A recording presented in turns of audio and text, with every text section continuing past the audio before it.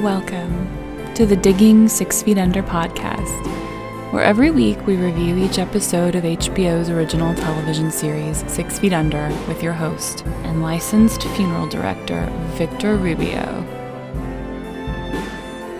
Hello and welcome to the Digging 6 Feet Under podcast. I'm your host and licensed funeral director, Victor Rubio, and today we are here to discuss episode 10 of season 3 of 6 Feet Under, titled Everybody Leaves. I am back for I lose count every time I do this with you. I'm back with Sean Fallon of the From First to Last podcast. Sean, how are you? I'm good, and it's the 5th time, Okay. I believe. Yeah, I did 1 in the first season, 2 in the second season, I guess True Blood, and this. Oh, look at that. Yeah. Again, if you're listening to this and it's obviously on Sean's feed as well. Well, Sean does the From First to Last podcast. He reviews the first episode and last episode of a TV series, and I always say it's the cleverest trick I've heard in podcasting, where you just secretly get to talk about this show. And Sean is back. We are doing episode 10. If you're familiar with the podcast, you know all about Sean, and we don't have to go through the whole thing, but Sean recently had made a voyage into Los Angeles. Los Angeles, San Francisco, Portland, and Seattle. Oh shit, you went everywhere. Sean is from Melbourne, Australia.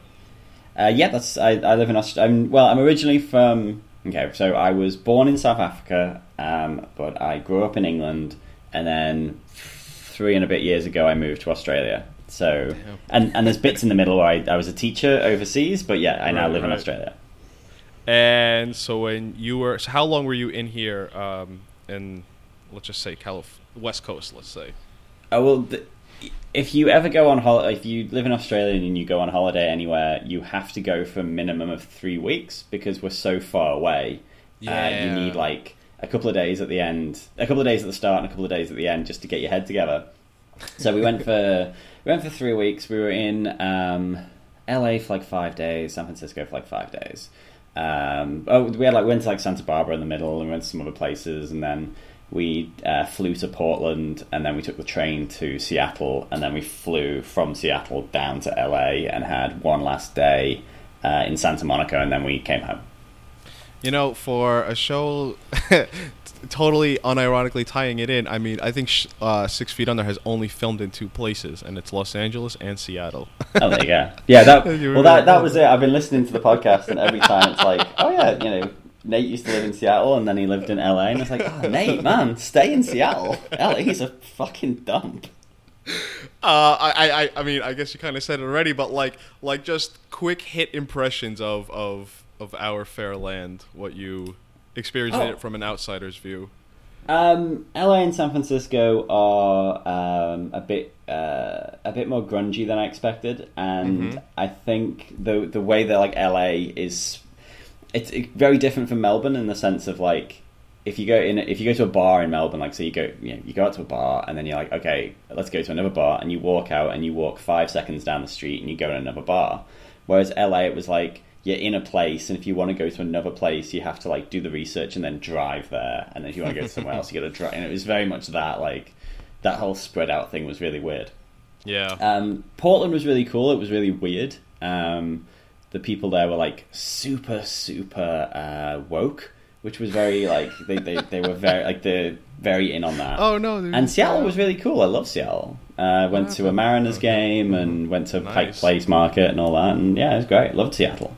Oh, well, that's awesome. Well, I guess I'm glad to hear you had I don't know what I was expecting. It was something like "You Dumb Americans" or something like. No, it's actually interesting because when I've lived overseas, I lived in Asia and I lived in Turkey, and there was that sort of thing of you would be in a bar and you'd be having a quiet thing, and you just hear there'd be an American on the other side of the room just really loud or really rude. And I worked with loads of I worked with rude people from all over the world, and but 2 of the worst people I worked with were an American and a Canadian.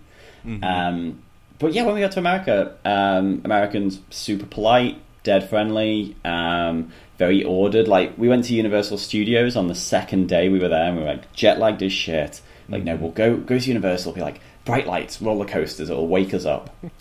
And my wife was like, oh yeah, but there's just going to be crowds and pushing and people are going to be touching me. And we got there and it was just like the most ordered, perfect thing I've ever seen. Like, I've been to theme parks everywhere and you're always just like cramped in and people are all over you. But yeah, Americans were cool. Loads of personal space, super friendly. If you need any help, you could ask anyone and they'd totally help you out. And yeah, no, it was cool. I actually felt quite bad because I was sort of expecting it to be quite annoying, but Americans really pulled it out. And I only saw one Make America Great hat, and it was in the airport on the way out in a shop in the airport. So it was like this shop called America with like 8 exclamation points, and it had like pro-Trump stuff and anti-Trump stuff, and that was the only time I saw anything. So I was like, oh, okay, that's cool. Did you expect just kind of like that was like just as people wear jeans, like you were just going to see Make America Great Again hats? Like it was going to be just like that? I sort of thought like, yeah, I thought, well, I'm not going to see anything in Seattle, I don't think, and I'm not going to see anything in Portland, but I thought Universal Studios, there's going to be one dickhead. There's got to be. And there wasn't. Or, I mean, obviously they may have been internalizing all that, but I didn't see any hats and I didn't see any like shirts or badges or anything like that. I was like, well, that's good. And there was that interesting thing of like, we stayed in a load of Airbnbs, and seemingly every time we spoke to the person we were living with or the person whose like, house we were renting out, they would very quickly just be like, the TV would be on and Trump would come on. They'd just be like, oh, look at this asshole. Like, yeah, don't worry, mate. We're all on the same side. It's, we assume that the majority of people on the West Coast aren't into it. It's fine. Don't worry about it. Right. I don't know. It's cool to hear. Like I said, I had known, Sean was originally going to do episode 8, then we swapped because I was kind of rolling along and Sean was still out and about. Oh, yeah, and I just thought it would be cool just to, because we talked off mic for a little and just let me hear about it, That's cool. I'm really glad America didn't disappoint. I guess we could get into the episode now. Like I said, it was episode 10 of season 3, titled Everybody Leaves. And I kind of said last week that last week's episode was the start of like the end of season 3, and this episode really just really, really pushes things forward. I guess another Dexter 6 Feet Under tie-in here, Sean. The writer of this episode was Scott Buck. Yep, that's my first note, Scott Buck. And I guess we could start with the death capsule here, where well, first let's start with this first. I guess I do think this is the third time in the death capsule we've had it's someone connected to the cast. We had at the end of season 2 was that guy that Nate was sort of, it's not someone who just popped up that we don't know. The guy at the end of season 2 that Nate was working with, Bernard Chenoweth, a few episodes ago, and then now we have. Also say as well, I think the episode I did in the first season when it was Gabe's brother. Oh, right, the little kid. Quite closely tied in with. Yeah. No, yeah, that fits. Yeah, because that's what I mean. Like this woman obviously wasn't a main character, but yeah, she's tied into our cast, and sort of because there. Well, let me first say, it's always funny how the death capsule just manages. They're gonna set things up, and someone's going to die. You just don't know where, and it is rather scary because we see the return of Taylor, Keith's niece, and there's that huge lawnmower. Yeah. You just in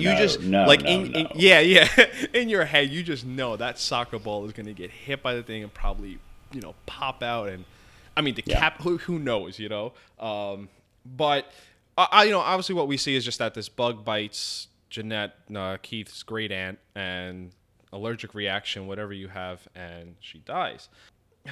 And sort of like with the theme of this episode, and let me know if you agree that kind of like.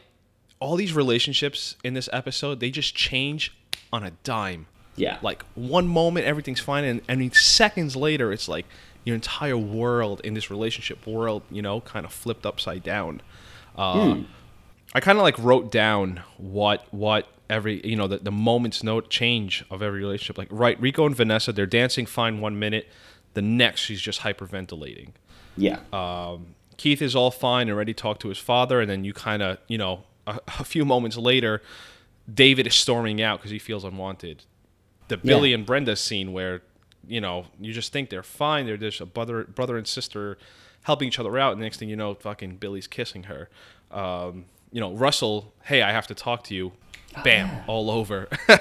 You know, and then just that moment where Ruth just notices, nope, this is not going to happen. Yeah, she wakes up. But all this happens really quickly, you know. And then let me stay too, because I have it in my notes. I didn't do a count number, and the episode is titled "Everybody Leaves," and there is quite a number of times that a character literally leaves off the screen, you know, like leaves or go out.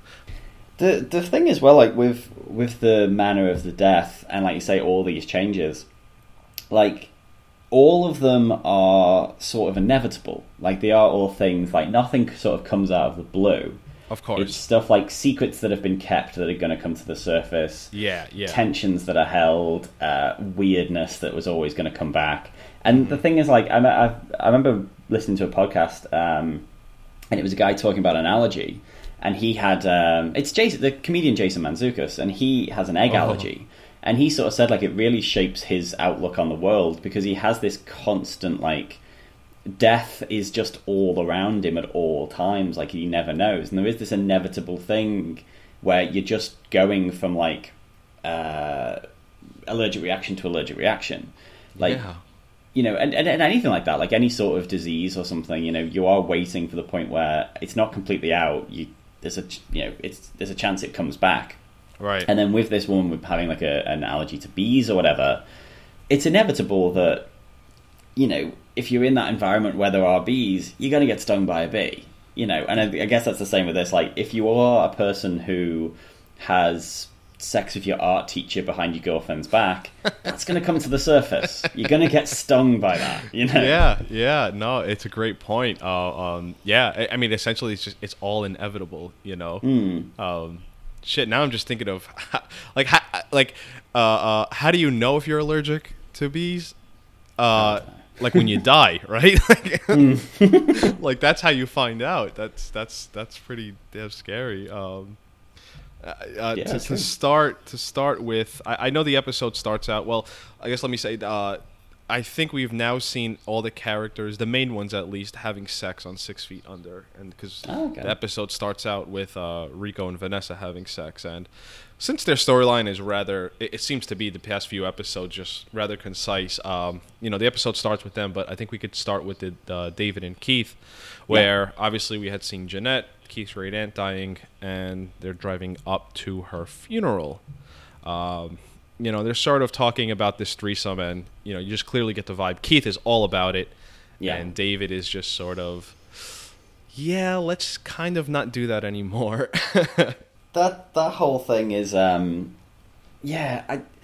think the thing with 6 Feet Under is if it gets itself into a pattern, it likes to live in that for a while, you know, because like with the Keith and David thing, it's like, okay, there are odds, and they want different things, but they've wanted different things for like 30 episodes now, you know. It does seem to be like it is that same thing over and over. Like they broke up, they got back together, then they broke up, then they got back together, and then the this, the that, and then we're just sort of going, you know, it's the same dance. And it was when this sort of started, and it was that conversation or that argument in the car, I was like, I just really hope the whole episode isn't this with them. And it wasn't, like, but it is that sort of thing of like, we had this conversation possibly in the first season about Nate and Brenda. Right, like, yeah. I don't get it. These two men are gorgeous, successful men. You know, anyone, you know, they could clean up anywhere.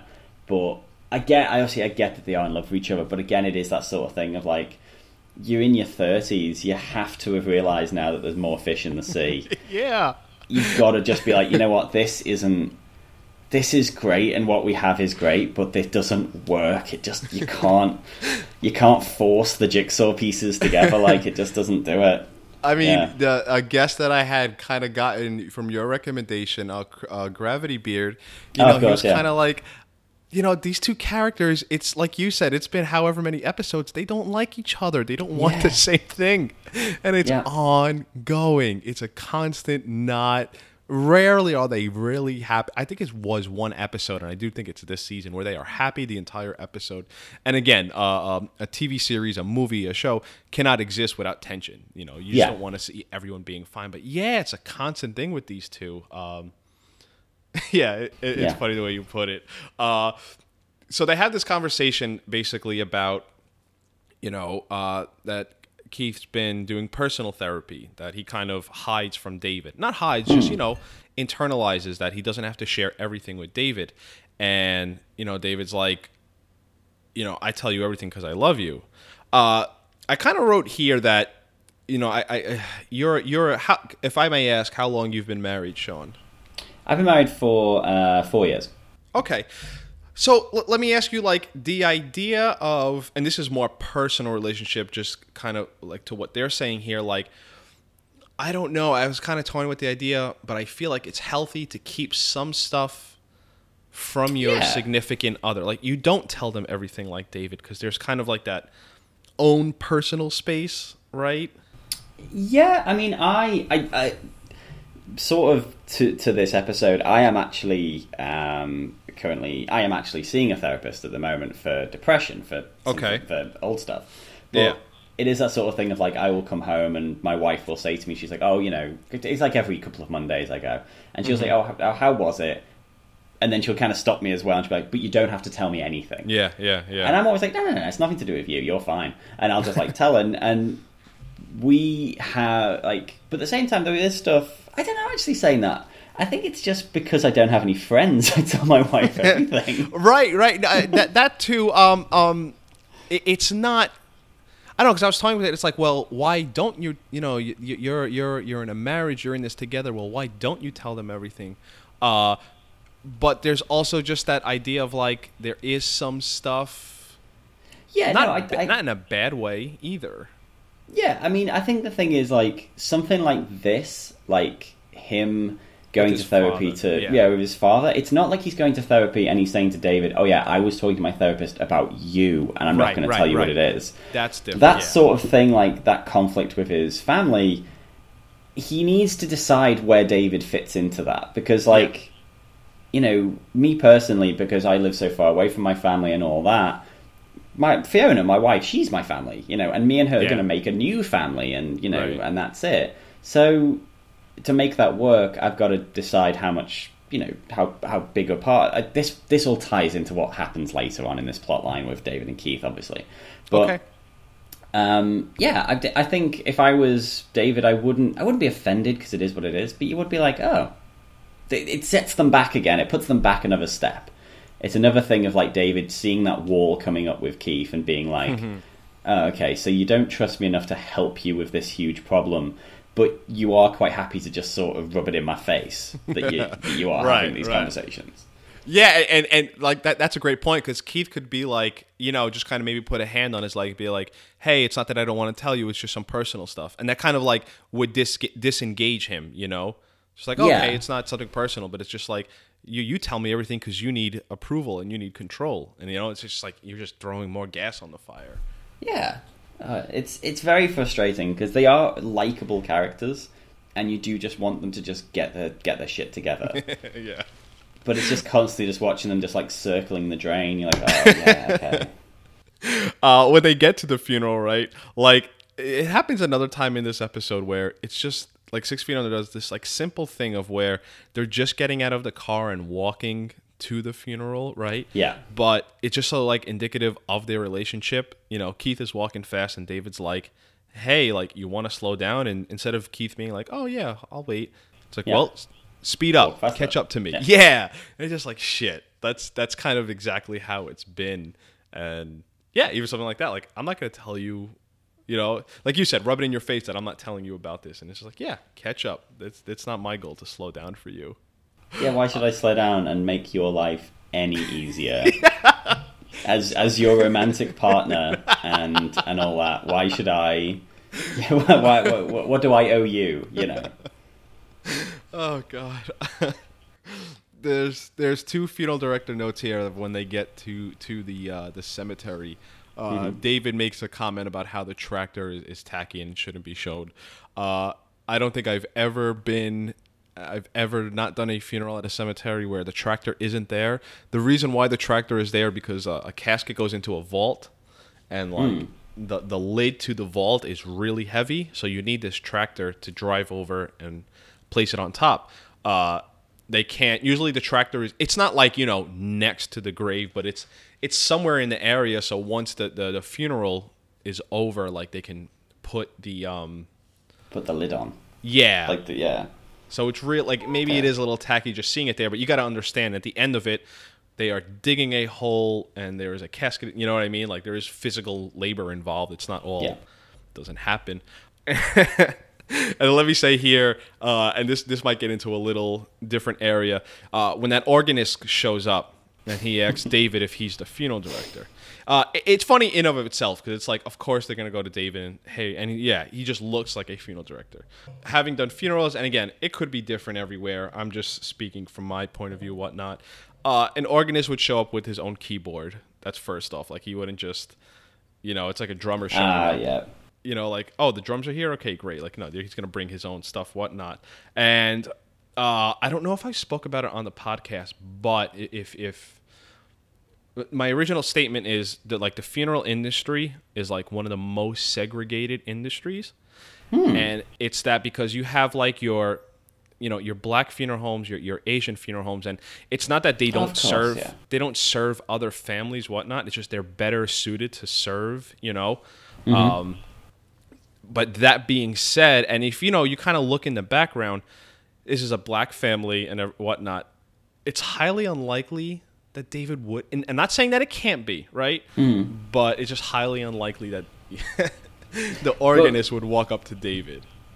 Yeah, but that makes perfect sense. But I think it's just supposed to be that idea of like to show that. I mean, that whole scene was so funny. I thought that was genius. Where he's like. He starts like micromanaging someone else's funeral. But obviously, like this organist has looked and been like, well, there's no reason why this white guy's here. So that's you know what? That's a great point too. Like, no, you have to be the funeral director. And the thing is, I love the fact that straight out he chooses the song, perfect song, obviously, because he loves his Ave Maria. And then as soon as the other person, you're like, prayer card, and he just goes straight into it. Because I mean, you would be like, well. Keith's off doing his own thing. The family's a bit shit. I've seen Taylor, so what else should I do? Okay, I'll just fall back on the the role that I know, funeral director. The comfortability of it. It's funny because it's like, and David kind of had a point. Where it's like, yes, everything doesn't have to be perfect, but also these programs, these funeral cars are hidden. Like, is that perfect or is that just serving its purpose? It's sloppy. But I just love it. It's like, man, they just butt every single time. It's not even everything doesn't have to be perfect and whatnot. When the funeral is over, Keith checks in with Taylor. Everything's going okay, and we sort of get this like little glimpse of that. Taylor mentions how Keith's father had bought him his favorite steaks, and this is kind of like a light bulb goes on. Like, oh, maybe it's not as bad as Keith. I guess it seems like they're open to it now, to talking and whatnot. Yeah, it was actually interesting. That thing with Taylor reminded me of one of like my great uncles or something like that in Liverpool. He had quite a contentious relationship with his kids, but he's great to the grandchildren. Like that's where he fucked up raising the kids. Like he was just a very strict, like unfriendly man. Then he sort of grew out of it, but had sort of that relationship was bollocksed in the middle, or they never had the conversation that Keith and his dad have. They never got to that point where it was addressed. So he just put all that sort of love and energy into the grandchildren. The grandchildren love him, and I kind of saw that when Taylor's like, oh, Grandma says he spoils me. So it is that sort of thing of like, even if Keith's dad doesn't know how shitty he was or he won't admit it, it's that guilt is there. And he's got to get that guilt out in some way. So Taylor is the perfect sort of thing of like, well, I fucked up one, but I fucked up the generation, but I can go to the next generation. I can work that one out. and by that work them back, whatever. Yeah. No, it's a great point. I didn't even think about it like that, but it makes total sense. Yeah, Taylor the beneficiary of all of it. Yeah, she's winning. Kind of. This. When they proceed to the house later. Just because I don't feel like getting into all of it just to explain, but like it's happened. This is probably the second time it's happened. I know it happens at the end of season 4, but like this scene at the house. Let's just say. They are treated and whatnot, right? But like, I definitely have daddy issues, right? Like, I don't get along with my father. And this scene here, every time I rewatched it, it sent chills down my spine because it's like, holy I know that. I know that scene. Like, just like, oh my God. It's almost like every single time I would like, and again, this is not aggressive, but I would kind of like clap. I would just be like, oh my God. Just like how I don't know, it provoked something out of me, like, Yeah. And essentially what happens is, they're at Keith's father's house, and David sort of gets the cue. I was like, okay, I'm gonna get up and leave now, and let you guys do your thing. And let's say Keith is approaching his father for forgiveness or to forgive him. Yeah, it's again a very interesting thing, like that level of bravery on Keith's part, or that sort of openness, which is very much, he's not the same character he was at the start of the show. Like, that's a lot of David and a lot of therapy. But yeah, like when he sort of sits there and he starts doing it, I was like, yeah, my heart was in my mouth. I was like, this poor fucking dude, like the burden of that being on him. Like, he's the one who has to bear his soul to get this fucking abusive dickhead to, to see what he's done wrong. Right. But yeah, no, it was great. Amazing scene. And I'm with you. Like, yeah, I admire Keith for coming up with that and doing it. And then I also thought of, it's like, well, why would you think, if he's been like this all along, that you would confront him like this and it would have been like a happy moment? Like, you knew that this was coming, this antagonizing retort, against him. Yeah. And it kind of goes to the same thing. Like, I admire David for stepping in, and that's kind of like when he really draws it all out. But there was also part of me that was like, stay out. Like, he could have just stayed behind Keith. I don't know. He just kind of interjected and was like, whoa, whoa, whoa, whoa. This is a Keith and Keith's father. Whatever. I keep saying Keith's father. That's a thing between them. Yeah. I was like, oh, David jumped in. I was kind of like, oh, okay. And then I was like, you know what? Too much. No, I could definitely. I was sort of with David because I like David. I guess that's what it comes down to. And I think it was that thing of like, when I don't know whether it's an issue of like David would have stayed out of it if the dad hadn't been so homophobic. Right. And sort of like, because some of the language he uses is really sort of like, I was like, oh shit. Yeah. And I don't know whether David, because it's interesting because like, you have that weird turn of like, it's Keith versus Keith's dad, then it's David versus Keith's dad, then it's Keith and Keith's dad versus David, and then David leaves, and then Keith and Keith's dad are back at odds again. And I was like, Keith, you've got to be on David's side in that particular moment, and then later on you can be like, hey dude, about before, don't do that, man. Yeah, you can't suddenly be like, again, it is that family thing of like, Keith needs to decide who his family is, and he seems to be leaning more towards his biological family, whereas David's there, who's constantly coming back and constantly supporting him and is trying to help him, but obviously too not rambunctious, but too enthusiastic to be like, yeah, let's fucking get this guy. Yeah, just maybe it was a little too much. I mean, I guess someone had to be there to break them up, because they probably would have gone, started punching, taking that further, and Keith would have obviously hurt him, But yeah, and here's, like I said, that first instance, David walks out. This is David leaving, and their sort of storyline closes out with, David being there, to support Keith and whatnot. I mean, man, is that that's a bad fight you have with your significant other if you have to take the bus back home. Yeah, that's tough. Getting the Greyhound home. Yeah, it's like shit. For me, that hurt. Seeing him getting off the bus, I was like, damn. You know, that's sort of the thing where you just kind of, you know, you pretend you're gonna walk out, but you're by the car the entire time. You know. You're just like sat at the end of the driveway having a cigarette or something. Yeah. Just waiting to get picked. Like, wait, because you're like, oh, Keith's right behind me, I assume. But maybe that's it. David's like, yeah, Keith's not going to come out. Keith's not going to come and see how I am. So I might as well just jump on the bus and go home and go sleep in my bed. I'd be scared to go home if I ever left a significant other, let her take a bus home. Yeah. And then I come Can back. you Oh, imagine? my God. No, like, we're done. Like, how... Yeah. How could you want? Yeah. Oh, if my wife, like, if I was having an argument with my mom or my dad, and my wife took my side, and then I took their side against her, she left the house and took the bus home, and I didn't follow after her, I'd never see her again. Yeah, that's it. Have a nice life. My God. That's it. Just, that would be it. It'd be like, yeah, I was married, and then I never saw her again and had zero contact with her. And we see that from the bus stop, David's friend Patrick picks him up. Oh, yeah. And that's brewing. That's that's certainly a good friend for David. I guess we can move on to Nate and Lisa, and where their storyline sort of starts out. I didn't catch the guy's name, but a guy comes in and wants to purchase a more expensive casket for his wife. Yeah. Just again, I think. So just to go off the show for 1 second, it's been very interesting actually because since I got back from America, I binged I binged all of season 3 of your podcast.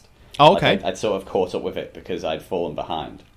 Okay. And it's this. How did this get made? This podcast, How Did This Get Made, and My Dad Wrote a Porno are the only podcasts that I listen to religiously episode by episode. So good work.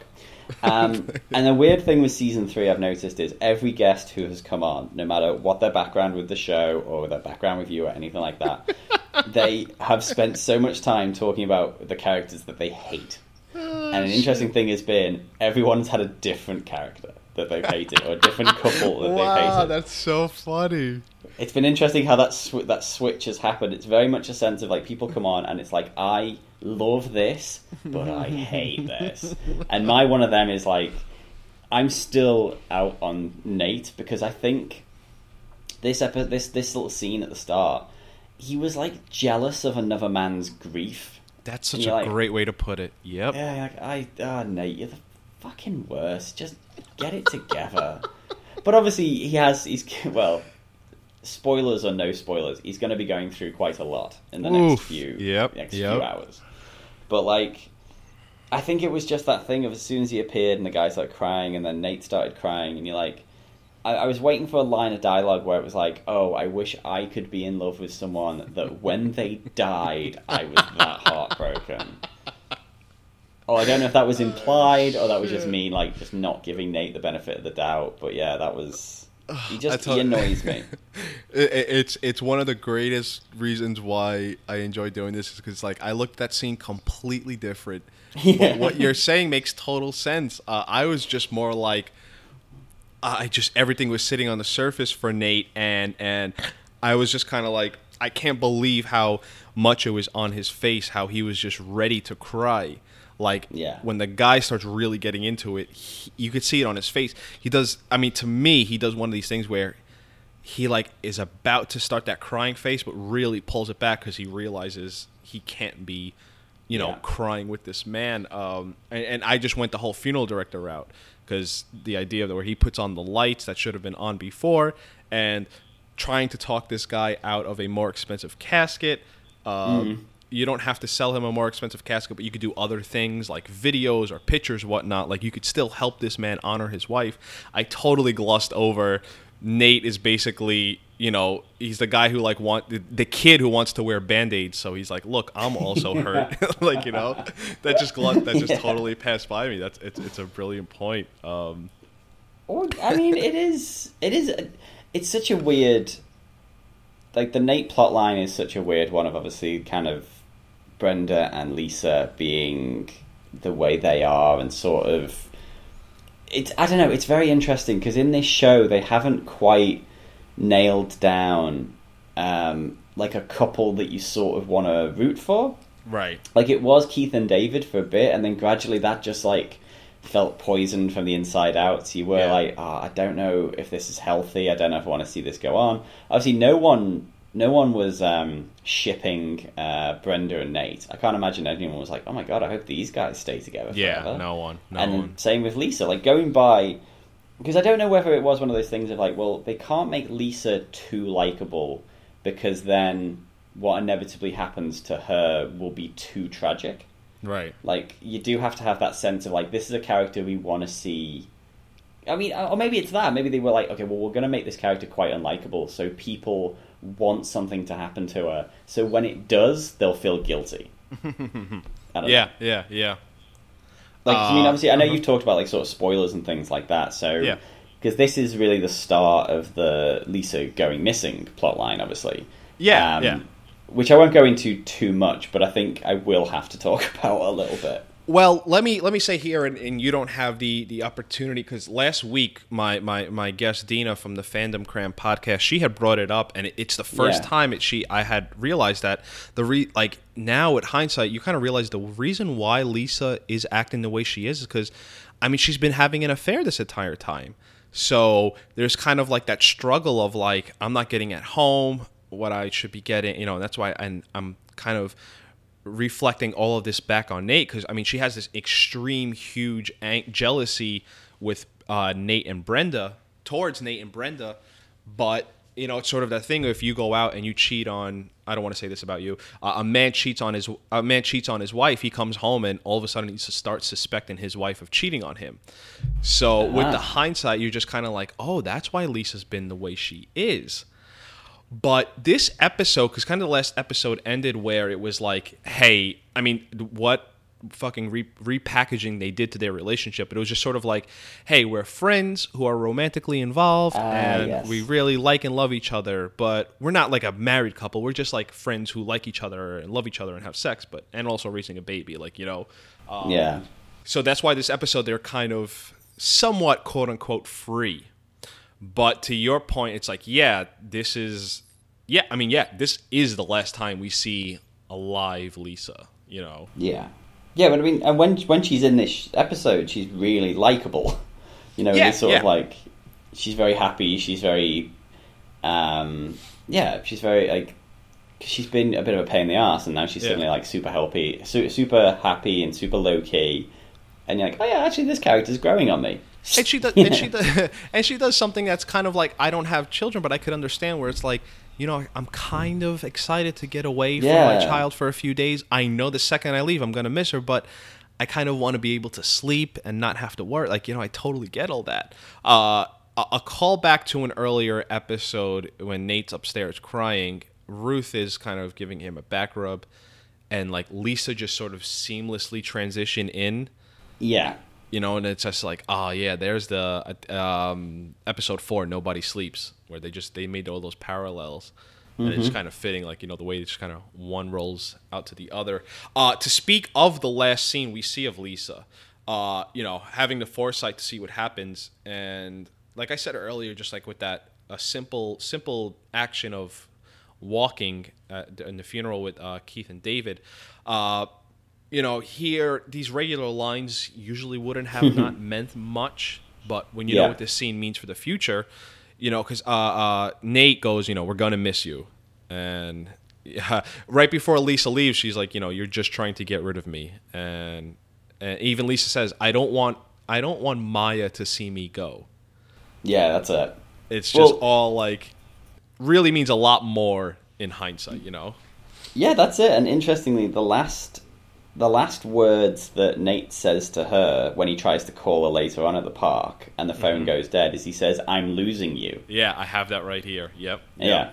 Which I thought was like, oh yeah, that's cool. That's some good foreshadowing. That's nice. And kind of that's with that same tone, and I kind of noticed this with HBO, at least kind of the big 3 shows, and I'm sure there's a bunch of other ones, and I don't know if this is necessarily an HBO thing or whatnot, but water, the beach being like a big like motif for people who die.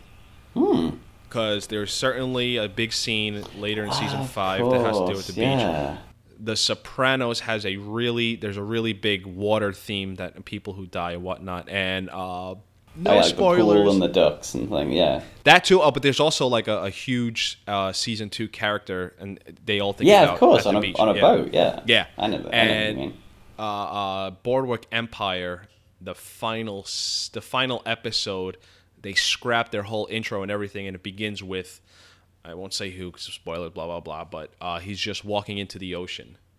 So just kind of like, while those are 3 completely separate shows, there are a lot of things you could tie HBO together. And just seeing Lisa at the beach is just sort of like there's something going on here. I have it in my notes that Nate's last line was "I'm losing you," but you brought that up already. Yeah, sorry. And again here, just going back, this is also Lisa. Again, literally walks out of the scene. So that's another everybody leaves. We could sort of, and how, with that whole thing ties in later. I'll continue with Nate. I guess we could start with Billy and Brenda. Brenda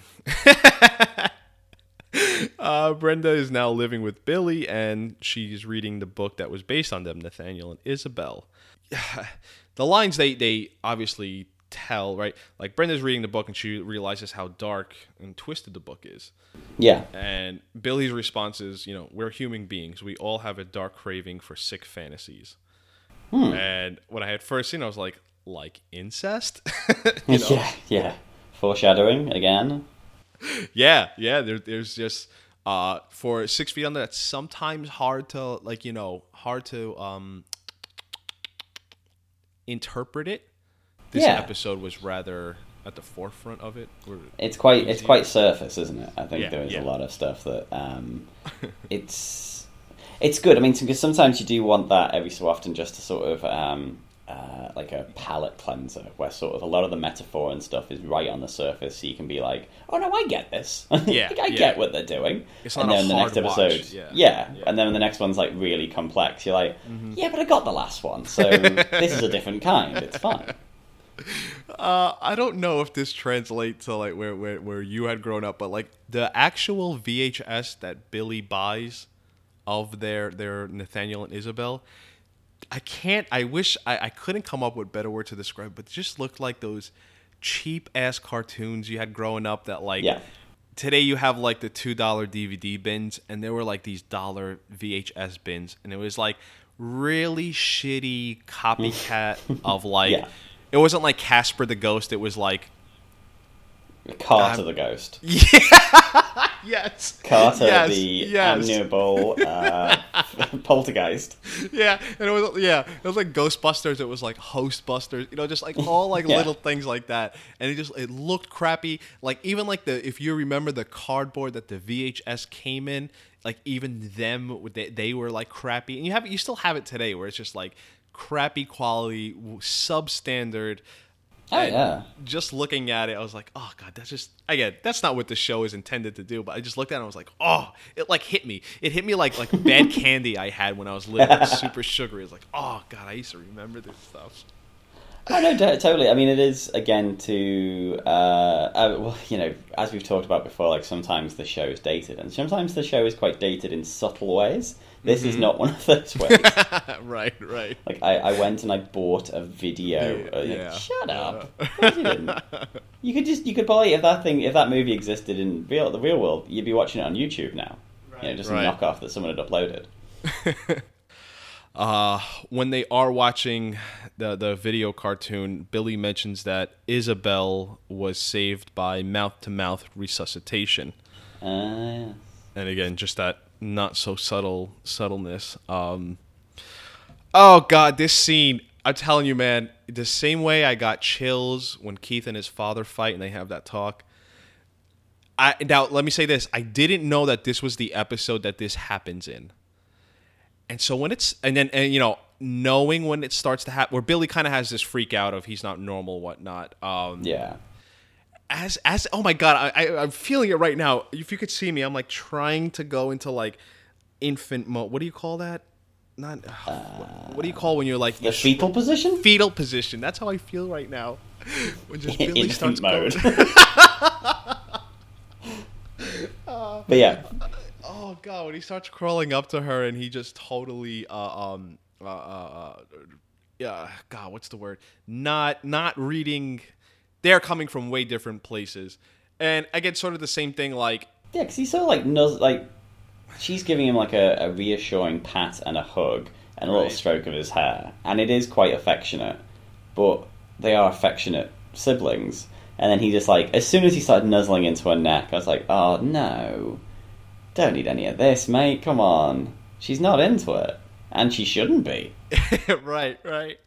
It was just, oh god, too much. And you know, you could sit there and pick through it. I mean, I guess we're both on the same page that Brenda wanted nothing of it, but it's not like the second their lips touched, he pushed her away.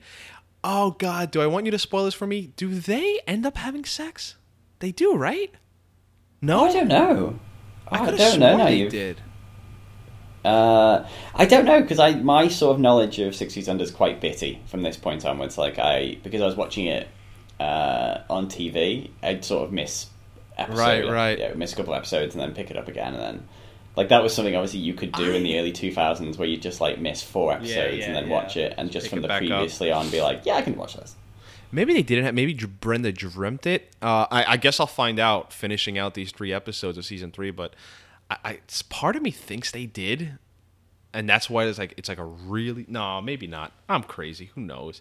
Anything else on this storyline? Because I kind of glossed over the parts where Billy comes home and whatnot, and they seem rather happy together, and just this kiss scene again. And again, I'll tie it into the end of the episode where Brenda comes to Nate's, but again here you have Brenda leaving a scene. But before, like we said, I mean. Billy sort of doing something that was inappropriate or uncomfortable was inevitable. You know, it was an inevitable thing of I mean, she even says it. You know, she says it when she talks to Nate. She's like, I knew it in the back of my mind. There was a little voice that said, don't move in with Billy, and I moved in with Billy. Because she had to know that at some point... Because, again, it sort of ties back sort of into the last episode me and you did... I think the Christmas episode where Margaret has Billy taken out of the hospital and he lives with her, and it was very much a sense of like she needed someone to look after, and you don't know whether it's the same thing with Brenda, where Brenda's like, oh, I'll look after Billy, I'll live with Billy because eventually Billy will need looking after, and that will give me a sense of purpose after all this fucked up stuff that's happened. At the same time, you're like, well, yeah, I'm going to go and get... I'm trying to think of, like... I keep coming up with, like, flowery metaphors, and it's too early in the morning for me. But, like, you buy... you buy a dog, and it's a cute puppy, and it grows up to be a wolf. You know, it's that sort of thing of, like, I want the nice bit, but I've got to accept the fact that Billy is a time bomb. Billy will eventually go off his meds. Billy's meds won't work. Billy will watch an animated movie and it will cause him to flip out. You have to accept that it's going to happen. And that's the risk that she took, and that was... Yeah, and that's what happened. Like, I'm not blaming Brenda or anything, but Brenda should have known better. Or she should have, it's inevitable. I mean, I think it is that thing of, like, Brenda knew it was inevitable. She says it's inevitable. And that's it. Yeah. There's a story, sort of like to what you were trying to say. There's a story, and I guess this is kind of like what that storyline is like, and I'm going to blow through this, and I know I'm going to mess it a bunch up. But there's a story of, like, the scorpion and the frog, and, like, you know what I'm talking about? Where it's like the frog is like, oh, walk me across the lake.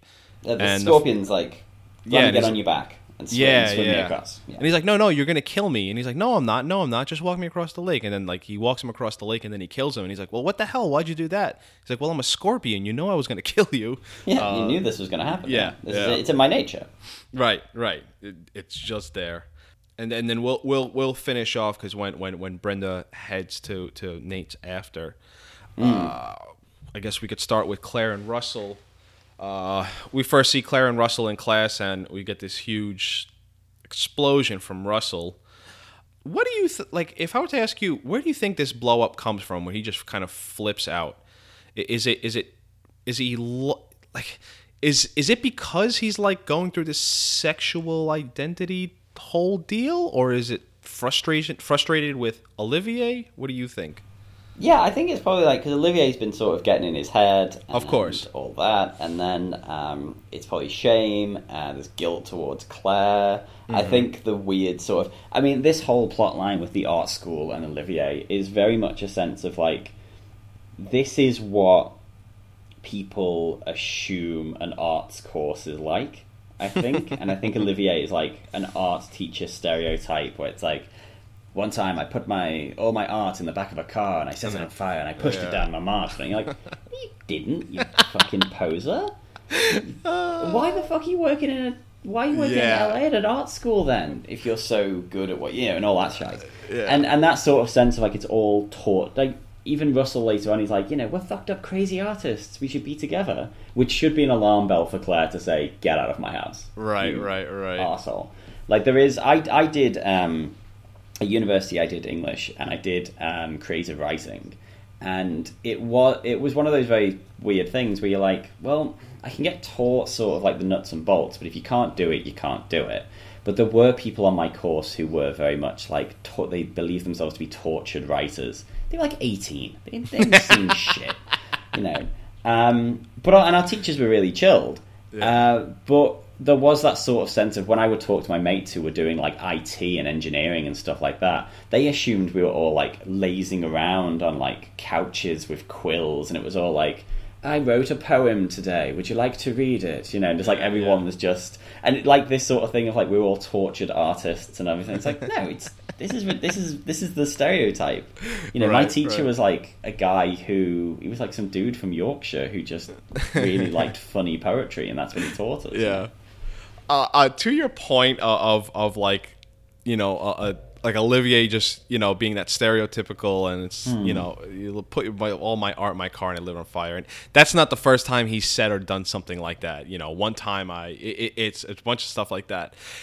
And to combine your other idea that like everyone who's come on the show has a different hated character, I'm shocked that Olivier isn't like isn't like the most hated, because he's just a pretentious. It's all around, and I know that's how this character is supposed to be. Yeah. And I think his most likable moment is in the previous episode when Brenda comes home and he's having sex with Margaret, Brenda's mother, and he's just like, I'm sorry, I couldn't stop. I just, everything that comes out of his mouth, I'm just like, shut, like exactly like what Russell said. Like, no, you didn't. Like, oh no, I don't think he says no, you didn't. He was just like, well, look at you, you're a genius. I wish I could one day be like that. And I guess while on one side of my mouth I'm talking about that, but when Russell leaves and Olivier just goes like, he could have at least had the commitment to slam the door. Yeah, I did quite like that line. That's a great like truly villain line. Yeah, it's a good like saving face line, like, because Russell was really cutting and had sort of got to the core of him, but he got the upper hand with that sort of like, well, I'll get the last word and sort of make it into a thing about, I don't care, it is what it is, everyone get back to work. And you can see he's a little bit rattled. No, he does get the last word. He does come out on top. And like here, first Russell leaves. Of course. And then later Russell comes back in and, like, just talking about, the theme of the episode, just how quickly a relationship changes. Russell comes back in and, he kind of doesn't really know himself why he's freaked out. And just another great line where he's just like, Claire, I have something to tell you. And, Claire, it's just what every woman wants to hear. It just prompts to tell Claire that he slept with Olivier, that, this has sort of been hinted at past few episodes. We have the hindsight that, you could tell when it's happened, and, Russell's acting weird, but you kind of don't know why. And, I imagine watching this live is like, oh shit, like now it all makes sense. Yeah, Six Feet Under does that quite well, actually, which I don't think I realised that the first time round, is they're good at like seeding a storyline and like giving you little tasters before they drop the bomb. Like, I think that's very good. Like with this one, like you say with the Lisa thing, like they've given you all the clues you need, but like about you say about Lisa and like why she's acting the way she's acting. But then you kind of like, oh, well, that's just who they are, and that's just the way, and whatever. And then it's like, boom, like, oh, motherfucker. There it is. She's good. And I love the line where it's probably, what are they, 20 years old, give or take, and Russell's just like, I think I might be bi. That is such a perfect, it's sort of like, I think I'm pregnant. Of course he doesn't know what he is, but then obviously here, Claire leaves. When Russell shows up at the Fisher house, kind of the first thing I noticed was like that camera placement, where usually it's kind of like Claire getting shitted on, but she's a lot stronger now, maybe because she's a little bit older, because she's at the top of the stairs, and they shoot Russell down. He's at the bottom of the stairs. Again, I mean, I don't know. To me, there's not much to speak on that. Just Claire wants nothing to do with him. She doesn't want to go through this. We could talk about it and we'll go through it and whatnot. She's just very flat cut out with Russell. Yeah, I mean, I think Claire's been around the. She's been with some stupid fucking dudes. Like, so I think if Russell had come before Gabe and before the other guy, whose name I've forgotten, then he might have had a chance. But it's like, nah, you are just one of a bad bunch. Yeah, she's exhausted with all of you idiots, so you can just hit the bricks. And then really quick, I just like when like there's just so much sadness in the episode because like Claire storms out, she walks through the house, and Ruth is kind of right there, and we'll get into her and why she's here. But as soon as she sees fuck these names, Claire run by, Ruth starts to cry. Yeah, and it's just like fuck, everyone is just everyone has some tears, don't they? Yeah. And I guess to start with Arthur and Ruth, right? I love the first scene of Arthur because it's that perfect non-subtle subtleness because Arthur's not knowing which socks match, and he just doesn't know how to be a couple. I don't know what my take is on the Arthur character because I don't know if it's too ridiculous. I don't know if his sort of thing where he's like, if you gave me this episode, if I'd never heard of 6 Feet Under and I'd never heard of this show, and you gave me this episode and said, oh, it's about a family who run a funeral parlor, and one of the people who works at the funeral parlor is an alien, and it's Arthur, I would believe you. Because when he's just like, when it's like, sex does not have to be painful. It can be enjoyable. You're like, it's like Data from Next Generation. He's just sort of like, tell me this human emotion you call laughter. It's just, I couldn't handle it. I'm saying this because you had brought it up before. I don't know how recent the episode is. It might have been a few months ago. How Did This Get Made? My Stepmother is an Alien. Yeah. Did you watch that movie for the podcast? Or no? No, I'd seen it yonks ago when I was a kid, but yeah, no, I didn't watch it again. Because there's a scene where she talks to her pocketbook and she's like, "What is sex?" And of course, and it's that whole thing of like, yeah. And because I have the line, and when Arthur is confronted about the idea of sex, he goes, "I believe that sex can be when two become one.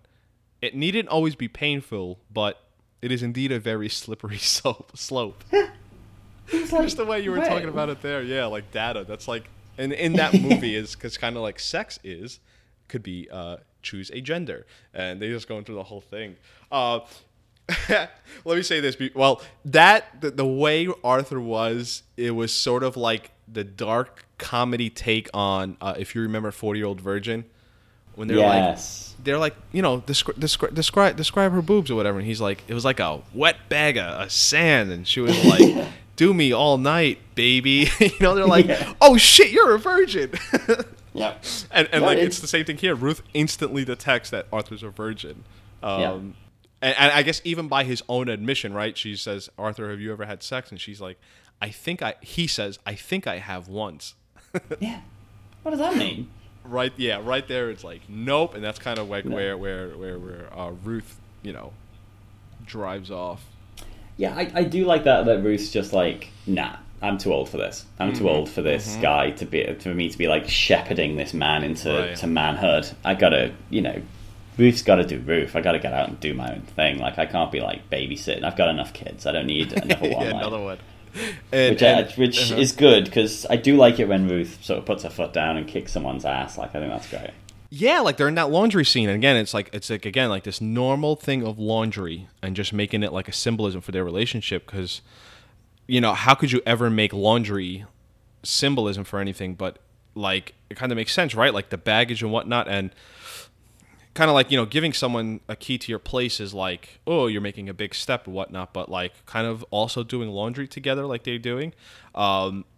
Ruth, she's like, I don't want to say she's disgusted with Arthur in this scene, but she's just kind of like, Arthur, I don't care what you do whatever you want. Like, yeah, you want to make laundry? Like, yeah, like enough, whatever.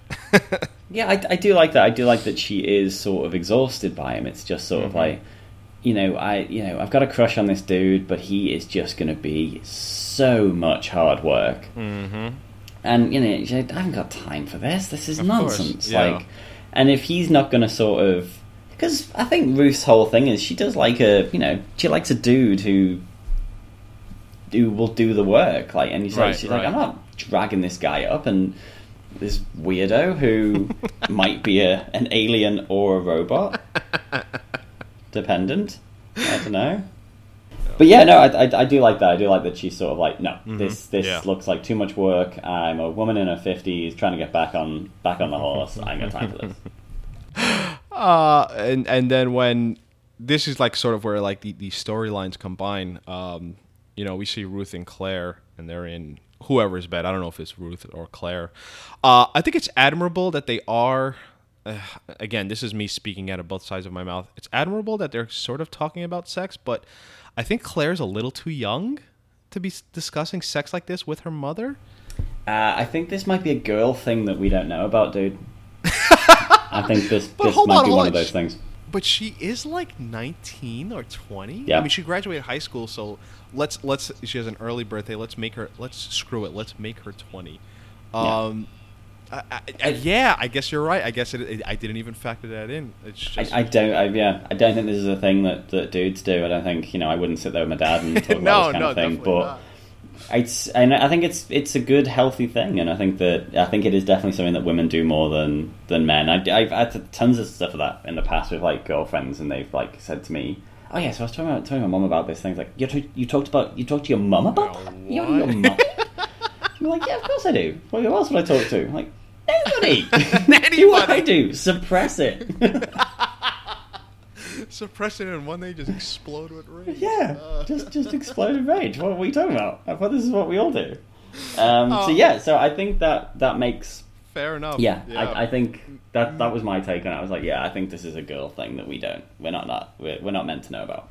Maybe the tint of the fact that he's an employee of the family, and there should be maybe like sexual harassment sort of thing. Because I mean, if I step back from it, the mother of the family of the business is trying to sleep with an employee, Yeah. Like those things. I mean, I'm taking that way far, but I'm just saying, you're in the end, you're right. Like maybe this is something women do, and just whoop, went right over my head.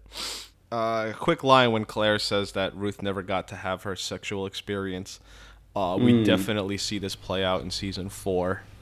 Yeah. Right, and then the line from Ruth, "There'll never be another man who will love me when I'm young and pretty, and have that picture in his heart." Kind of felt sad. It's a beautiful line. And very sad, that realizing no matter what, she'll never get to, reach another person who has that image, In terms of relationships, right, child-parent relationships, you kind of, if you parallel this with Keith and his father, it's like, whoa. I mean, they're literally sleeping together in bed, like probably the most, not affectionate, just what a blessing to like be able to sleep with your parent at that age in bed, and and the other, the other two can't even sit down and talk nicely to each other, Yeah. Well, there was a lot of stuff in this episode about fathers. There was like Keith and his father, and Claire talking about Nathaniel and yeah. Nate, obviously with Maya, and even Billy, like having his little bit of a flip out about Bernard. Like there was a little bit of daddy issues throughout. Yeah. Which was sort of like, I think that was sort of the front loaded. That was more of the front loaded metaphor, where a lot of the other stuff was like put back a little bit, which is fine. And I like how they do this, because it happens like twice a season every once in a while. It's like you kind of forget the head of this family died like about almost 2 years ago. Yeah. And we're like, it's easy to forget, like, oh yeah, that there was a father involved. There was a guy that everyone called dad walking around, and now he's not there. There's something like this, you're like, oh shit, that's right, there was Nathaniel. Yeah, that's it. It's mad. The other storyline that ties together, Brenda shows up at Nate's as Nate is introducing Maya to music that doesn't suck. It's interesting that Brenda shows up to Nate's that she had nowhere else to go to, or maybe that's where she felt. Where's Margaret? Yes, maybe having sex with Olivier, who knows? But it's just interesting, like that she didn't go to a hotel first, like she does at the end. Nate's a rather good friend, even though that they are exes. Yeah. And Nate's intent isn't, to and what ends up happening. I feel really bad for Brenda. She's had quite a fucked up night between Billy and Nate. At the end of it, I just don't even know where your mind is at. The only reason I could think that she would go to, because again, talking about my initial thesis statement about inevitability, she shows up at Nate's house in the middle of the night. Something's going to go down. But there is also that sense of like, if you wanted to go somewhere and like shit can Billy, Nate's the perfect person to go to. Yeah. Like if you've just had like a shit day with Billy and you just want to go and just like vent and have someone not be all like, oh, but he's going for a rough time and all that. Right. Someone who is just going to be like, fuck him, then go see Nate. Right. Yeah. If there's anyone in this world, you could rely on Nate. Brenda initiates the kiss, right? Because even after, she's like, what am I doing? I'm sorry. Yeah. But Nate doesn't Nate's stop not it. too. Yeah, exactly. Nate's not like, oh no, please don't do this. Right, He's like, right. okay, cool. Let's smooch for a bit in front of my infant daughter, and then we'll go from there. Yeah, and again, just an episode titled "Everybody Leaves." Here's Brenda leaving. Yeah. I mean, there's a lot going on there with the kissing and whatnot. I mean, the way the episode closes out, right? There's this nice montage, or maybe even sad if you want to, make it. Nate doesn't know where Lisa is. Rico putting Vanessa to sleep. There's obviously, I mean, we skipped over the Rico and Vanessa storyline. I guess before I get to this montage, do you have anything there? Because I mean, to me, it's rather just how could you not? If someone has this much energy and then all of a sudden, from a week ago she was basically a vegetable and now she has more energy than anyone I've ever seen in my life, you had to know something was coming. It says a lot about Rico in the sense of like, I do have a good example. When we were in LA, my wife got a sore throat. She was getting a bit of a cold and she didn't want it. One of our friends is a nurse, and she was like, yeah, don't worry, just take some Dayquil and you'll be fine. And Fiona's never taken Dayquil before, so she was like, oh cool, I'll take some of that and everything. So she had some, and then she was in another room, and then I was like, I think I was lying on the bed reading a book, and she came in, and I was like, how are you doing? She's like, yeah, no, I'm really good, I'm feeling pretty good. I need a bit of fresh air, I mean, I need a bit of water, blah, blah, blah, blah. And I was like, Fee, love, are you stoned? And she was like, and then she sort of looked at her hands, and she's like, oh god, I am. Like, yeah, come have a lie down, love, I'll get you a glass of water. And instantly, I was like, I can tell when my wife's stoned off her ass, you know what I mean? It's like, but Rico is just sort of like, well, she's got energy, she wants to have sex in the morning, she wants to go dancing, she's smiling, I don't have to do anything else, so I'm just going to take this and not ask any questions. And you're like, Rico, right. You fucking suck. Yeah. He how could you not? And he's just kind of sitting, I mean, there was a point when they're at the dancing, they're out dancing, where just as someone who dates, and you go on a date and you're with a woman, because there's a time where she's just kind of, oh yeah, we'll do this, and then the kids, and then she like chugs a bottle of water. Yeah. I was looking at Rico, and he shouldn't have the same look because he is a married man, but that look of like, oh shit, this is a crazy woman. Plan your exit. You know, you don't want no part of this. You just want to make sure you get home safe. Yeah, like how did he not know that? But it just, I can't believe that was the first time he had seen her pills at the club, you know, where he's just like, what the hell is all this? Like, yeah, to your point, he should have known better. I mean, I think that is it. It's very in character, like, but at the same time, I think that is a bit of a thing with 6 Feet Under, and I think a bit of a negative actually towards the show is it's not great at like realizing who like the dead weight characters are. Like, it would be very easy for them to sort of go like, okay, I think the Rico plot has run its course. We can, and I would even go as far to say like Keith and David, you have to hit a certain point where you're like, Keith's got to go, I think, and be replaced, and you just start fresh with that plot line because it's starting to really go nowhere. It does sort of pick up as we go, I know, but like it is one of those things of the show doesn't really add that many characters on. But it also doesn't like chip away at the dead weight either. So you do get a lot of stuff where... Do you ever watch Game of Thrones? Yeah. You know, like, I think it was last season or this season where it's like every time Bran comes on screen, my wife's just like, oh, for fuck's sake. And that's just like... And I was the same with the books. It's like you turn the page and the chapter's called Bran. I'm like, oh damn, you're right, man. Right. And that was it. Like, when this episode opened and it was two people having sex, and then it turned out and it was Rico, I was like, oh, fucking hell, Rico?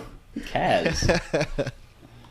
Yeah, I get what you mean. Like, not cutting out that fat of just the spare parts. Yeah, and Sean, that kind of brings our episode to the end. Like I said, there's just that closing montage of, you know, we just get this cliffhanger of we don't know where Lisa is. Yeah, and I don't know terrifying. And I don't know how I would have... I mean, yes, from a personal level, of not knowing where your wife is and the mother to your child, but also, like, watching this, you know, and knowing that 6 Feet Under always sets up things to have a purpose and whatnot. Yeah, I don't know how it would have felt if I was just like, wait, what? A main character is just missing and we don't know? Like, what the hell's going on? And you know it's not something where she's like, oh, I overslept, you know? Or maybe, I guess at that point you could assume that, like, maybe she lost herself. I don't know, whatever. But yeah, I mean, I think you've got to think in terms of TV world. It's got to be. Obviously, this would be terrible if like the next episode starts with her going, "Hey, my battery ran out." Well, that's what I mean. Yeah. That's a good like Entourage cliffhanger where it's like Leonardo DiCaprio wants to do the movie. Oh no, he doesn't. But this one has to be like either she's dead or that she's done a runner. No, she's just like, Nate and Maya have broken her, and she just gets in the car and just drives away, and we never see her again. And then at the end of the 4th season, she shows up again to come and get Maya back, and that's a plot line. Yeah. But yeah, no, it's terrifying. I mean, I always have that thing of like, whenever I read a news story about someone, usually a woman, unfortunately, who gets like, you know, picked up, grabbed on the way home from work, and found dead a week later. And I always sort of have that feeling of like, I feel sorry, like the obviously it's an absolute tragedy for the victim, but then you think of like the husband or the boyfriend or the girlfriend or the wife who's like sat at home and they text and then they call, and then it's that point where you're like, at what hour did they realize it happened, you know, right. Yeah, at what hour they realized, oh no, this is something bigger than I thought it was. And I have that sometimes with my own wife, like, well, I'll text her during the day and I'll get no reply or whatever, because she's in work and she's busy. And it'll be fine. And then, like, towards the end of the day, I'll be like, God, I've had no contact with her at all. And it does start to sort of just creep in a little bit, and then you kind of phone and there's no answer. And like, no, it's fine. And yeah, and then eventually, you know, whatever. But yeah, it's something that just chills me. I hate it. And just seeing, like, Nate go through that where he's like, phones, oh, and she hasn't arrived. Oh, she must be stuck in traffic. Phones, and then she doesn't answer her phone. Like, yeah, okay, this is fine. She's probably just doing whatever. And then gradually, as the phone calls go on, so you get to that last one, and he does say, like, I'm starting to get worried. And then you go to bed, and you're like, hopefully when I wake up, there's going to be a voicemail. Oh, you know, my phone fell between the seat cushions or whatever. But, yeah. Yeah, and I mean, we kind of see that the next episode of just that, like, hey, where are you? I'm really starting to get... I'm not even worried anymore. Just let me know you're alive. Oh, shit, you know? Just that natural progression of it. Sean, that does bring us to the end of our episode.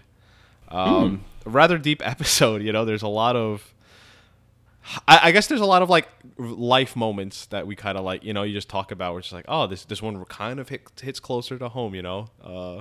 And just that relationships stopping on a dime. Sean, you're on Twitter at First to Last Pod. From First to Last Pod. Motherfucker.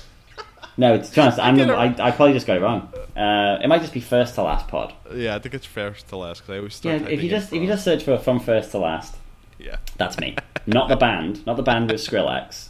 I'm not in that. The podcast. And then go on. This is something I remember. This is something I remembered I did. About a couple of years ago, I self-published a book of 100-word short stories on Kindle. So if you go to Amazon, America, Australia, England, wherever, and use Google, and you search for "Marrying the Animal," and it's 100 100-word stories. And it costs like $1 or something. I don't know. I haven't looked at it. But yeah, if that's something that you're into, check it out. Why not, eh? What? Oh, shit. Here it is. Look at that. There you go. So yeah, that was something I did. Years ago, I used to have a blog, and there was this weekly writing challenge called Friday Fictioneers, and they'd give you a picture prompt, and you had 100 words to write a story. And I did it over and over and over again. I got 100 of them together, and I was like, well, I'll e-publish something. And yeah, so I realised about it the other day, so I'm going to start doing it again and write a follow-up, and I'm probably going to start plugging it a bit more. So yeah. Yeah. And let's if you're going to start plugging it, our starting basis is you are on Amazon bestsellers rank. You are 3,040,451. So yes! if we could move you up into the 2 million, that's progress, right? That's amazing. Yeah. I mean, yeah. I need to see who's behind me, and then kind of go on and like shit. Sorry, the person who's directly ahead of me. My next podcast will just be about like shit canning them. Drag myself up person by person. Just release each book, just knocking out your next person in front of you. Oh man, Sean, thank you. Again, Sean's on Twitter and his podcast from First to Last Podcast. Any idea? You're starting back up again. Do you know what your next episode is? Yes. So if this is, so the next episode should come out when this episode is published, which will be in a week. Yeah, I think. Yeah. Yeah. So it'll be the IT Crowd is the first episode. Cool. And it's it's good. It's a good excuse to watch the IT Crowd, which is a very good English TV show, and check it out. Awesome. Thank you. I'm on Twitter. I am at Digging Podcast. I'm on Facebook at Digging 6 Feet Under. As always, I try to encourage people just asking questions about the industry. I will be doing my next 2 episodes with Natalie Willis, so we have sort of 2 funeral directors, and it seems like we have sort of different takes on a lot of things. So if you have a funeral related question, definitely send them in, and join me next week as we will be doing Deathworks Overtime, episode 11 of season 3. And that's it. Thank you, Sean. Thanks for having me. Thank you for listening, everyone. I think you're right that we should make. Tell your friends I got a factory to fake. Thank you for listening to the Digging 6 Feet Under podcast. Join us on the next episode as we review each episode of HBO's original television series, 6 Feet Under. Please search and subscribe to us on SoundCloud and iTunes under Digging 6 Feet Under. The Digging 6 Feet Under podcast is in no way affiliated with HBO or 6 Feet Under, and the views expressed here are solely that of the hosts. No infringement is intended.